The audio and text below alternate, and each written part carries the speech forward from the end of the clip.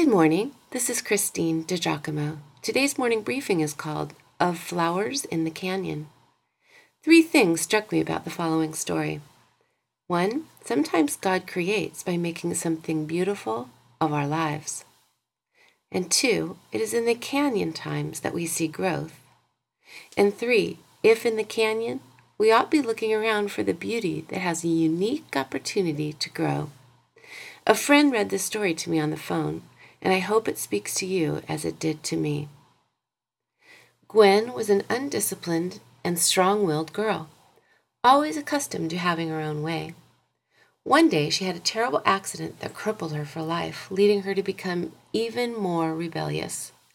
Once, while in a complaining mood, she was visited by a local sky pilot or mountaineer missionary. He told her the following parable about the canyon. He said, "At first, there were no canyons, but only the vast open prairie. One day, the master of the prairie, walking across his great grasslands, asked the prairie, 'Where are your flowers?'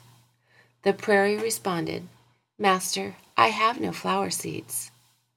The master then spoke to the birds, and they brought seeds of every kind of flower, scattering them far and wide. Soon the prairie bloomed with crocuses, roses, yellow buttercups, wild sunflowers, and red lilies all summer long. When the master saw the flowers, he was pleased.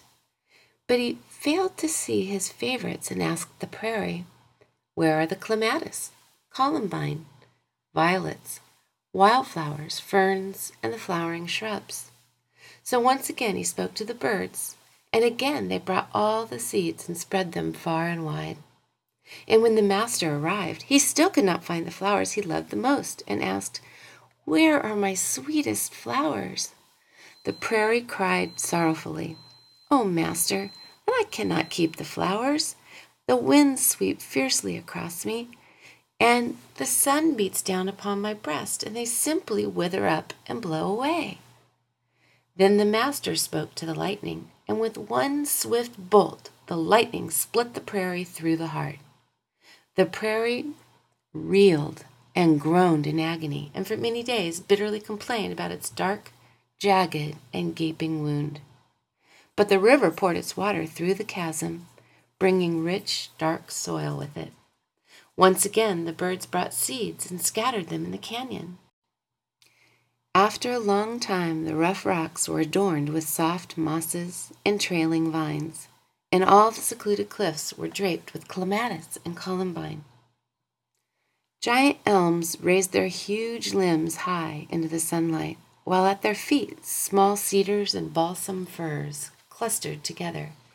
Everywhere violets, anemones, and maidenhair ferns grew and bloomed, until the canyon became the master's favorite place for rest, peace, and joy.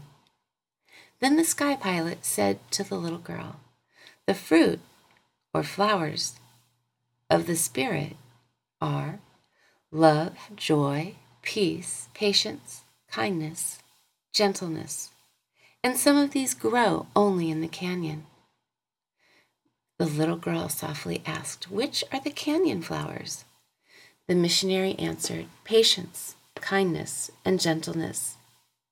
Yet, even though love, joy, and peace may bloom in the open spaces, the blossom is never as beautiful, or the perfume as fragrant, as when they are found blooming in the canyon." Gwen sat very still for quite some time, and then longingly said with trembling lips, "There are no flowers in my canyon, only jagged rocks." The missionary lovingly responded, "Someday they will bloom, dear Gwen. The master will find them, and we will see them too." Beloved, when you come to the canyon, remember. The story is from a treasure called Streams in the Desert, a collection of daily devotions that are designed specifically to encourage the heart during trying times. In a canyon, dear one, perhaps fresh water will soon flow, and delightful, colorful flowers will follow. Be encouraged. He who began a good work in you will be faithful to complete it. If you'd like to read this, you can go to pastorwoman.com, click on Morning Briefings, and the title is Of Flowers in the Canyon.